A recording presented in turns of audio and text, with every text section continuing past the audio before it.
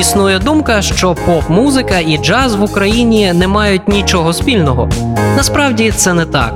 Якими б різними не були ці жанри, часто за ними стоять одні й ті самі люди. І ми доведемо це у проєкті «Джаз виживання». Наші герої – ті, хто вправно балансують між масовою та елітарною музикою, поєднуючи непоєднуване. Мене звати Філ Пухарєв. Слухайте програму в ефірі Old Fashioned Radio та читайте текстову версію в блозі OFR.FM.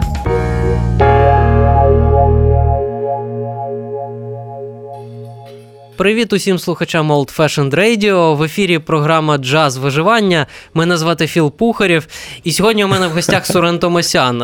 Я думаю, що ви всі його знаєте зараз як саунд-продюсера Івана Дорна, лейблу «Мастерська» і багатьох інших популярних актуальних артистів. Але у Сурена також є джазовий бекграунд, і як гітарист він виступав з багатьма джазовими музикантами, про що ми сьогодні теж поговоримо. Привіт тобі, Сурене. Привіт. Привіт всім. Так. Слухай, я якраз із джазу хотів почати. Розкажи, як ти взагалі прийшов до цієї музики, адже саме з неї ти починав, як ти нею зацікавився? Вначале вообще я слушал разную музыку. Я с Донецкой области, это Торез.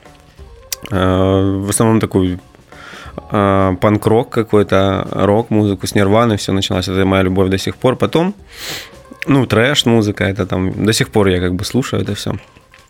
Потом я решил поступить куда-то, потому что у меня были друзья, которые мне открыли мир другой музыки, там джаз там в начальном каком-то понимании в том числе.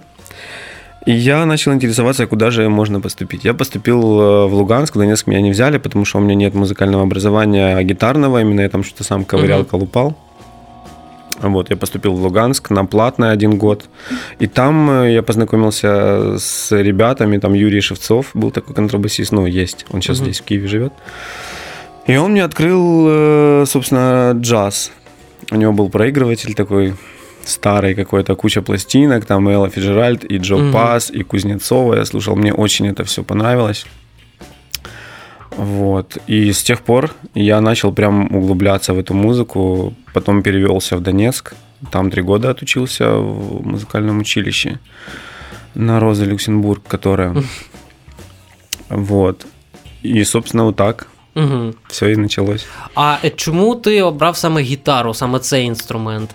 Для того, щоб потім з ним виступати, грати? Это с детства тоже началось. Как бы во дворе все начиналось. Но тогда был не джаз, тогда были просто песни какие-то. Это какие-то дворовые песни? Да, дворовые, там «Гражданская оборона». Конечно же, я до сих пор как бы фанат Летова. И вот, собственно, так.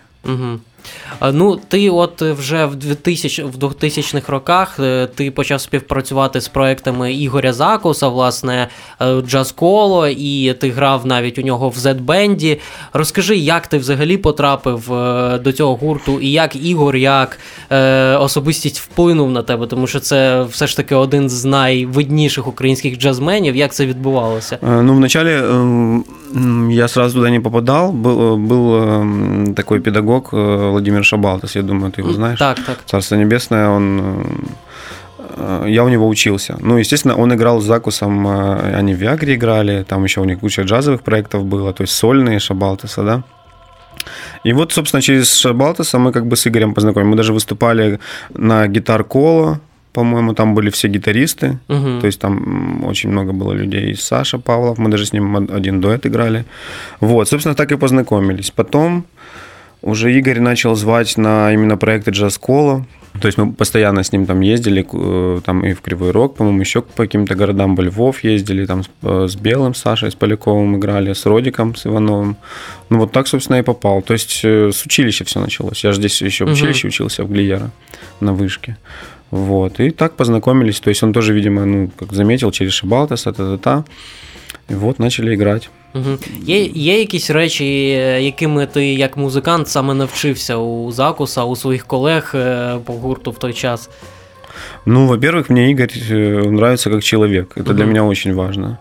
То есть, если бы он, там, например, был музыкантом классным, точнее, он и есть классный музыкант, но если бы он при этом был, как бы, мне не импонировал как человек, навряд ли я бы с ним там просотрудничал там такое время долгое, сколько мы играли. Нравится тем, что, несмотря, вот, например, как Джон Скофилд, да, то есть на его возраст, он все делал там с Модески, выпускал альбомы, то есть двигался параллельно всему вот этому развитию музыки, да. Фанк там он делал, там, всякие разные такие очень классные вещи, которые вдохновили. Вот также Игорь. Вот сейчас он, то есть, не сел там в кресло комфорта какого-то там в одной сфере, да, а он как бы тоже пытается делать все с течением времени. То есть сотрудничать с молодыми музыкантами. Мне нравится то, что он как бы и не только учит, он и сам учится у молодых типа чуваков. Вот этому я и сам тоже научился открытости вот этой всей. От как-то так. Ти також в той час грав із Godzilla Project, і це вже такий проект, на межі, це джаз із хіп-хопом, із фанком. Це вже був для тебе такий перехідний етап, від джазу до якоїсь більш такої, може, сучасної музики, чи це завжди було з тобою? Не, всегда. Да. Например, я там слушал, например, Херби Хэнкока, да, вот его все альбомы, вот эти там Secrets, Headhunters, это уже как было и джаз, и плюс в фанке в каком-то, да, это не прям как джаз, как джаз-рок, может быть, какой-то фьюжн какой-то, да. То есть у меня всегда такое, в принципе, было. То есть я считаю, что джаз это такой же хип-хоп, то есть куча, там, Q-tip даже взять, да, или как правильно его, вроде Q-tip. Да. Вот, он же всегда использует в своей музыке такие джазовые всякие штуки. То есть там и гармонии, такие и импровизации. По-моему, я даже слышал, что, не знаю, сколько это правда, что Розенвинкель как-то даже причастен к какой-то музыке. То есть всегда. Я думаю, что всегда. Это еще и бэкграунд прошлого, то есть и я вижу джаз не только с хип-хопом, я вижу его и с роком, там, и, например, Тигран Хамасян, да, он играет такие, там реально, вот Пантера, ты знаешь группу Пантера? Там тупо на рифах, да, музон, я люблю рифовый музон, и тупо у него альбомы есть, где он тупо качает, он играет рифы на фортепиано, там, и все... Просто это звучит уже более в акустическом варианте, то есть потому что пианино, да. А если так разобраться, то структура такая же рифовая, и также там такое же месилово происходит. А для тебе, от, як для виконавця, як для музиканта, джазова музика – це вже зараз пройдений етап? Тобто ти вже зараз працюєш зовсім з іншою музикою? Чи є така можливість і шанс на те, що ми колись ще почуємо тебе в якихось джазових проєктах? Вроде бы проявляется это все в том, что я делаю даже сейчас. То есть у меня даже моя музыка, она чуть соулово, джазовая, типа такая какая-то, с вкраплениями. Это не пройденный этап, однозначно я всегда в этом, это всегда со мной, и я всегда это использую и возвращаюсь. Я думаю, что ты спрашиваешь про конкретно именно джаз, чистой воды. Так. Я не знаю, я просто... я для себя понял, что так, как бы я хотел играть джаз, например, да, классно, я не научился этого делать. И поэтому я как бы свои знания, которые у меня есть, я вкрапляю ее в разные стили музыки. А що тобі не вистачило, як ти думаєш? Да я не знаю. Не знаєш. Не знаю, чувак. Просто ощущаю это, понял? Просто не цікаво стало в якийсь момент. Нет, мне интересно до сих пор. Я просто понимаю, что я не прокачиваю себя в этом жанре, как бы мне хотелось бы, знаешь. И, в чистой воде джаза, именно там классического какого-то. И я понял, что я не прокачиваю себя. И я начал как бы... Это, в принципе, всегда было у меня. Я всегда, когда учился в училище, я делал какие-то демки, там, да, какой-то музон. И это был не только джаз там какой-то, знаешь. Это был какой-то там битовая музыка какая-то, какой-то хип-хоп. Я там в Кубейсе там мутил аранжировки, все в стол там складывал. И туда мог там какой-то запилить солячок, знаешь. И я понял, что мне это нравится, типа, делать. Тобто ти вже тоді, як аранжувальник, починав щось робити? Да, абсолютно. Я просто не знал, что это так, что этого достаточно, на самом деле, знаешь. Я думал, что всегда это процесс какой-то сложный, там, там, что надо там пойти там на студию, что это недостаточно там как-то профессионально, знаешь. А сейчас я понимаю, что это самобытность была, а я ее боялся, как бы, грубо говоря. А на самом деле надо было еще тогда... Просто не было людей, которые бы мне, как бы открыли на это глаза тоже, знаешь. Или я увидел бы у кого-то, как это делать. И я начал как бы совмещать это все там. И мне нравится, в принципе, что получается.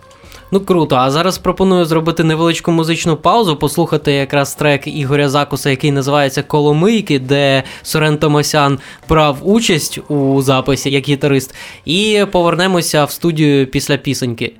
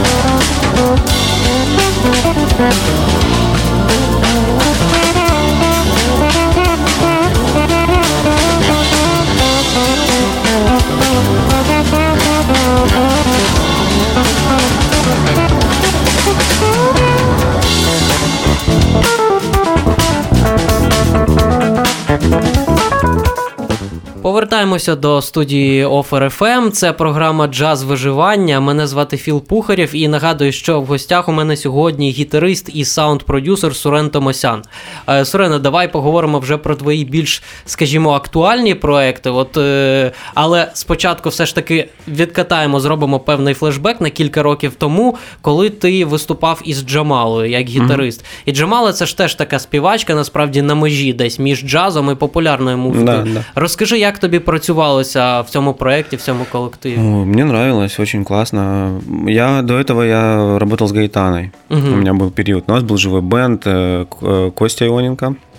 Вначале Ваня Лохманюк был, потом его сменил Костя Ионенко, Саня Огневец, Жека, барабанщик Селезнёв. Вот. И мы играли. Потом все, знаешь, как скатывается по чуть-чуть так на нет, например, убираю там тех, и в итоге мы начали ездить.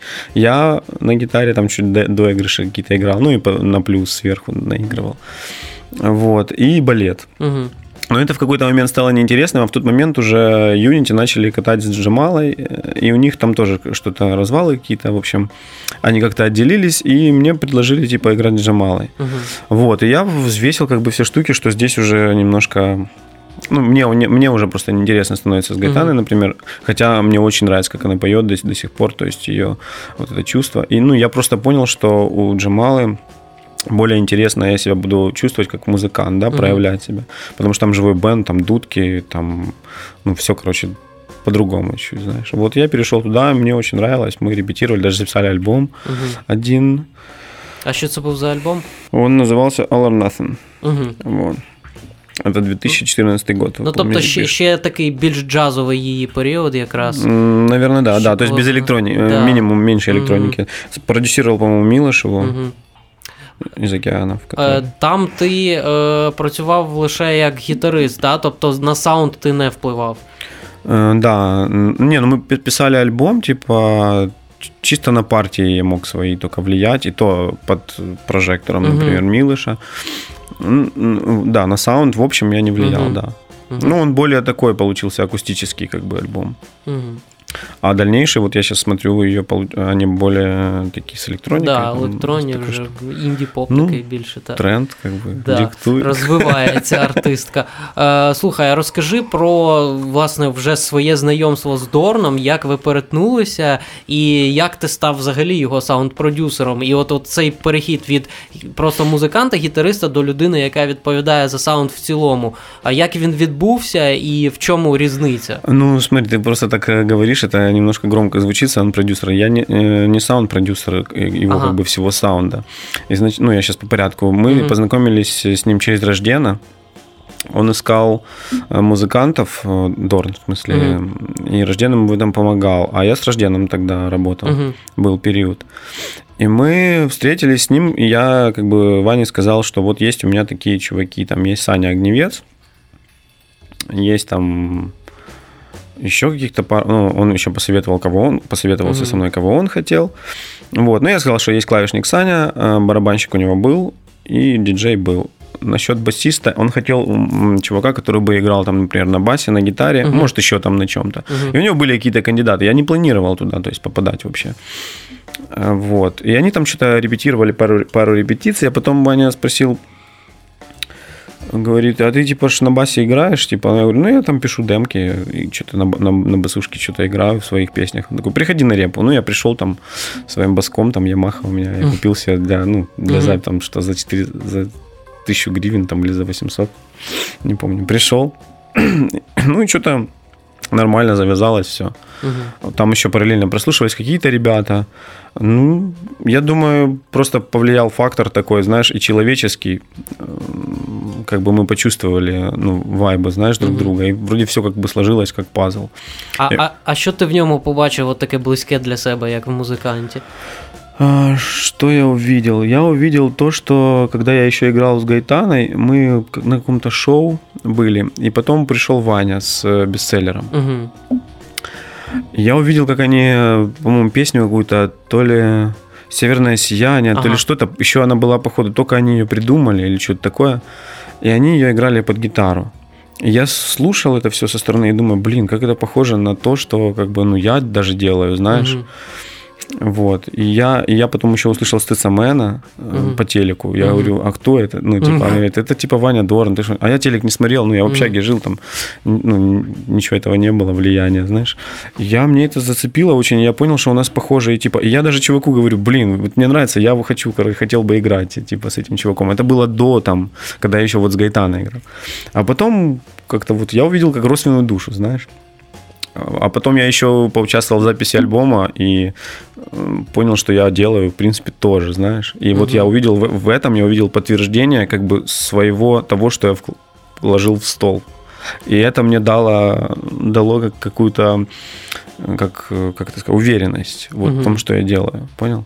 А насчет продюсера, я не являюсь саунд-продюсером общего звучания. Там, например, каких-то отдельных треков, да, например, вот сейчас последние были «Дичь», да, да, я делал, например, из ОТД, там, да, тоже мы делали в Америке, записывали альбом, мы все вместе это все делали, но на общий саунд влияли все. То есть не было такого, что, знаешь, как я с другими артистами, например, делаю продакшн, я там говорю, это должно звучать так, здесь надо спеть так, такого нет. Типа мы все мутили.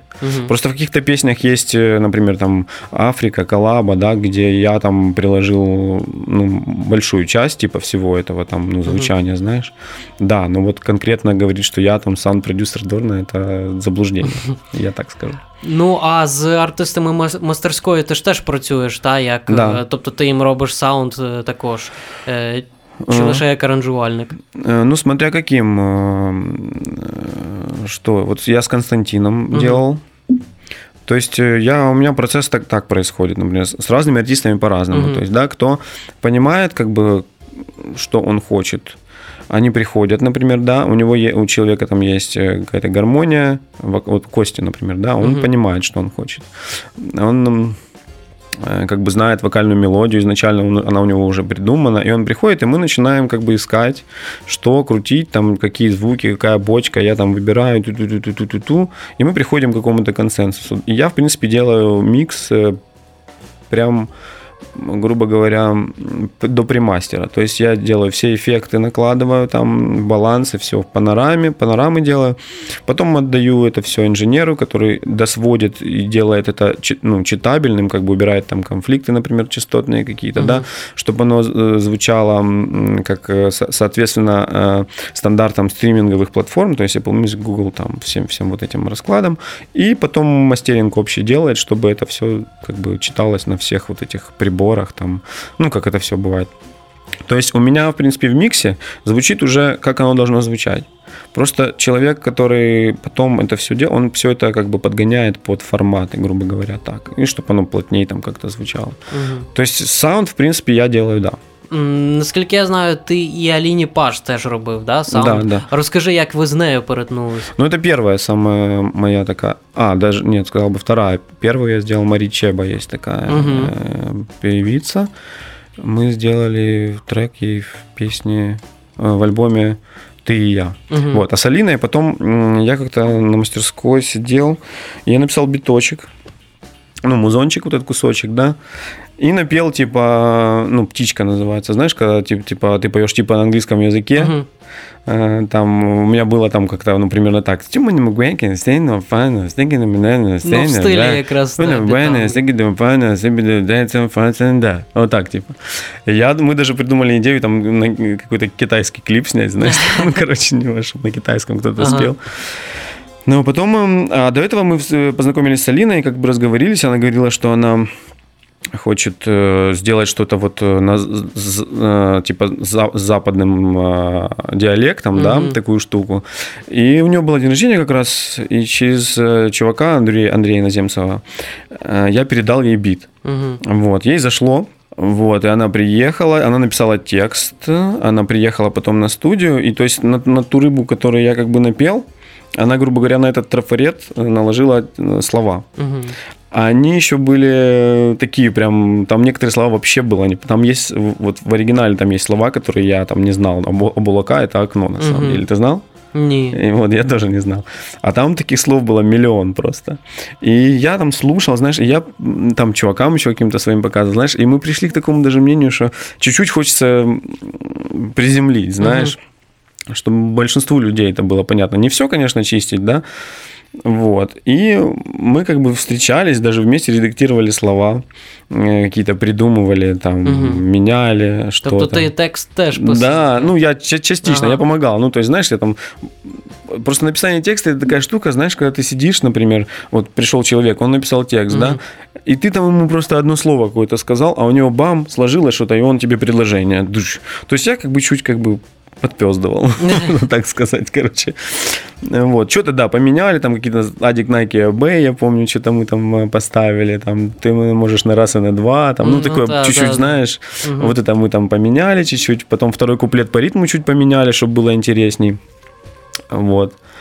Но в итоге, да, получается, я сделал музон, и я сделал, в принципе, шаблон. Ну, типа вот этот, на который потом наложился текст. То есть, грубо говоря, как трафарет, знаешь. Даешь трафарет, а его артист наполняет там текстом каким-то и своим видением, своей там какой-то харизмой. Вот как-то так это все. Потом сопилочку я добавил там в бридже, она там классно так тоже залетела. И потом ее Джо, чувак из DOP, парень Алины, тоже он, это ж он там, мы ему, мы ему прям на транскрипте написали на английском вот эти слова, типа он там что-то такое, там, шишин, гусей покормила.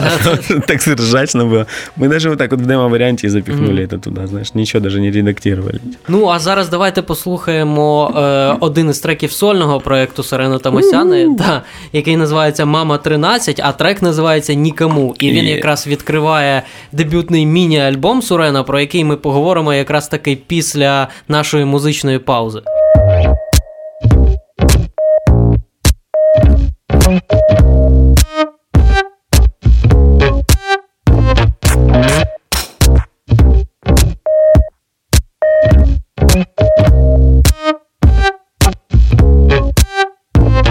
Просыпаюсь по утрам, где туман и бетон. Кто-то варит, кто откладывает на потом. На ноги встать, деньги достать, и надо чайник поставить. Пусть тут, а мальчики так. Это минимальный бардак. И мимо чайки летят, а мимо голы идет, а мимо годы идут. Никому не говорит, что она творит. С тобой никого не разбудить. Я тихо ухожу домой один.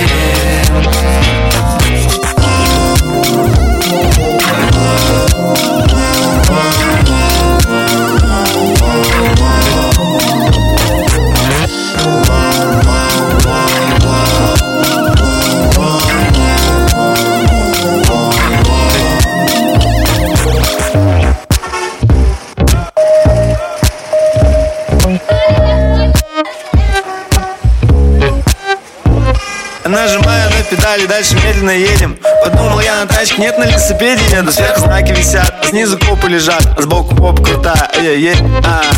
Бит-таун, битком, машины рывками, коридоры преодолеваю между тачками. А в это время где-то в Женеве приняли меры миллионеры. Никому не говори, что она творит.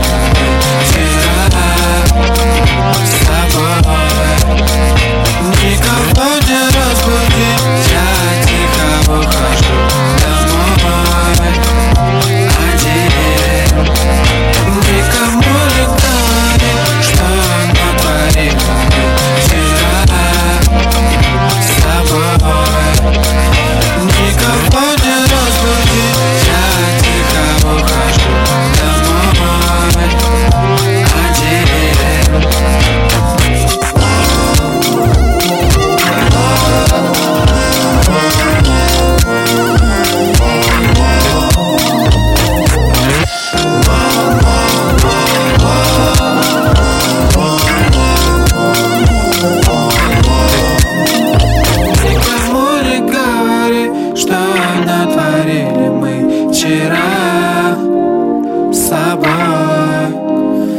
Никого не разбуди, я тихо ухожу домой.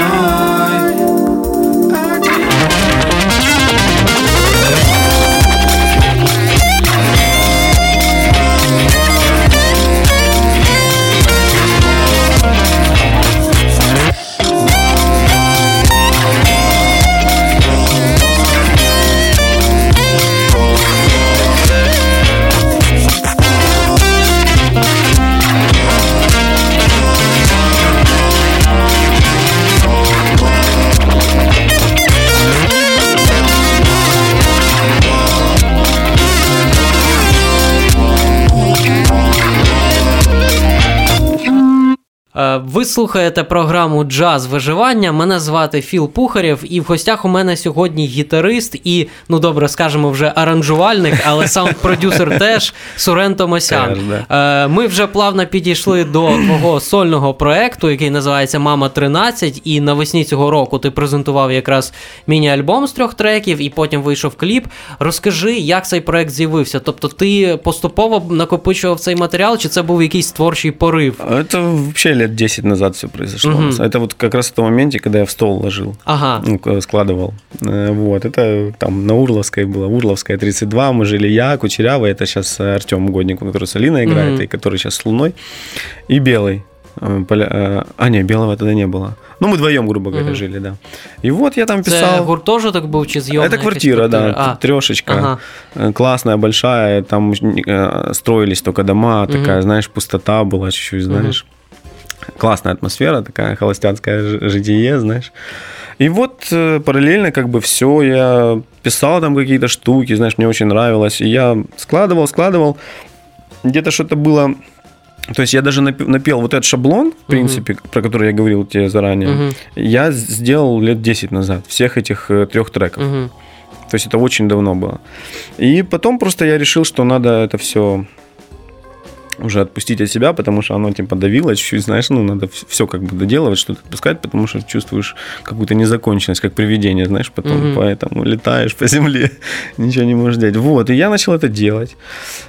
Сделал, ну, записал все, текста, там чуть, понятное дело, с нынешним взглядом на всю эту штуку, чуть-чуть там поменял по звучкам, да, и вот, грубо говоря, получились 3 песни такие. Вот, и я их выпустил на мастерской, чувакам понравилось, типа, потом клипчик мы сняли, ну вот. Як Ваня відгукнувся про треки? Сподобалось? Понравилось, да, понравилось.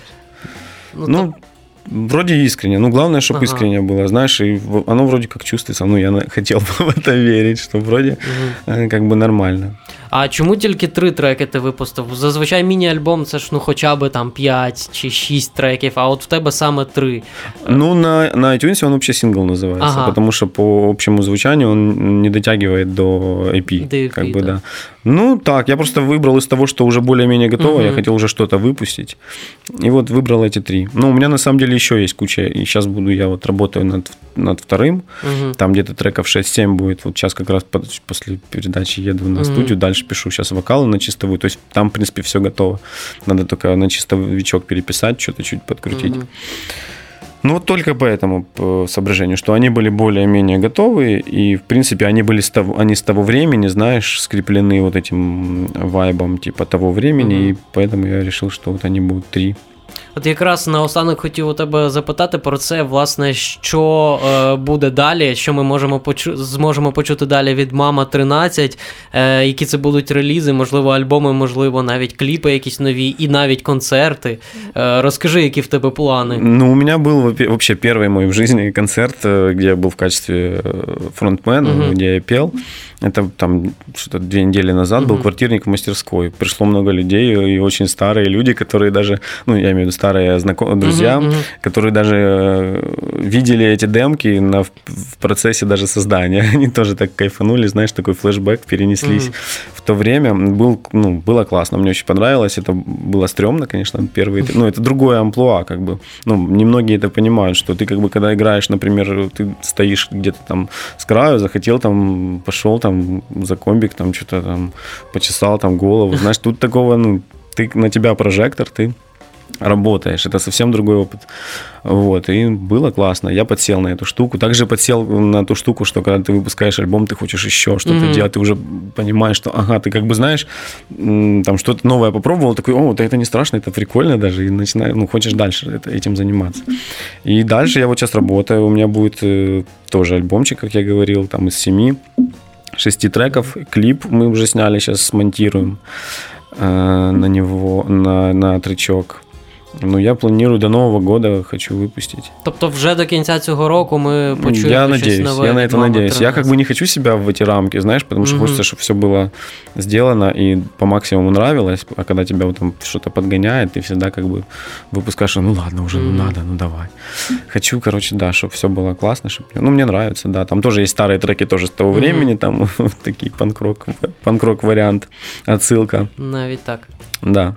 И хип-хоп, и там, и соул, все всего подряд. намішано. Да, я по стилям вообще все равно, какая разница. Бажаю тобі, щоб тобі працювалося в задоволення, це найголовніше, ніколи і нікуди себе не підганяти. А ми наприкінці послухаємо ще один трек «Мама 13» з такою цікавою назвою «Приходила в голову». А на сьогодні, напевно, все. Дякую, Сирен, що прийшов і поспілкувався. Спасибо. Це була програма «Джаз виживання». Мене звати Філ Пухарєв. Почуємось знову невдовзі на Offer FM. Спасибо, Фил, спасибо всем. Пока. Будет очень здорово, будет точно. Приходило в голову, право-лево путаешь 6:30. Насадись, поехали. Компас книга мамина, Анна Николаевна. Это просто брызгами. Ты меня обсыпала. Приходила в голову, давай помолчим. Куртка, небо, холодно, потоки машин. Я тебя не просто за руку беру, а мало было, знала бы только. Приходила в голову, давай помолчим. Все слова разобраны, домой не спешим. Надо было побольше. Ава-ва-ва. Пусть так будет, пусть так и будет. Снова намагнитила, и компас сбивается. Никакой стабильности, остались без исходности. Лифт на 5 меня, и в надежду выможем. Приходила в голову, давай помолчим. Куртка, небо, холодно, потоки машин. Я тебя не просто за руку беру, а мало было, знала бы только. Приходила в голову, давай помолчим. Все слова разобраны, домой не спешим. Надо было побольше. О-о-о.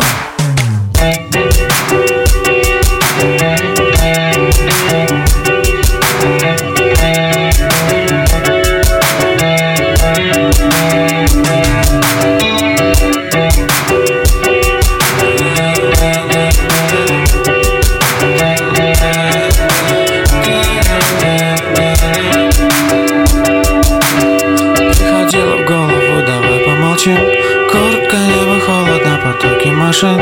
Я тебя не просто за руку беру, а мало было, знала бы только. Приходила в голову, давай помолчим. Все слова разобраны, домой не спешим. Мало было, надо было бы больше. Ва-ва-ва.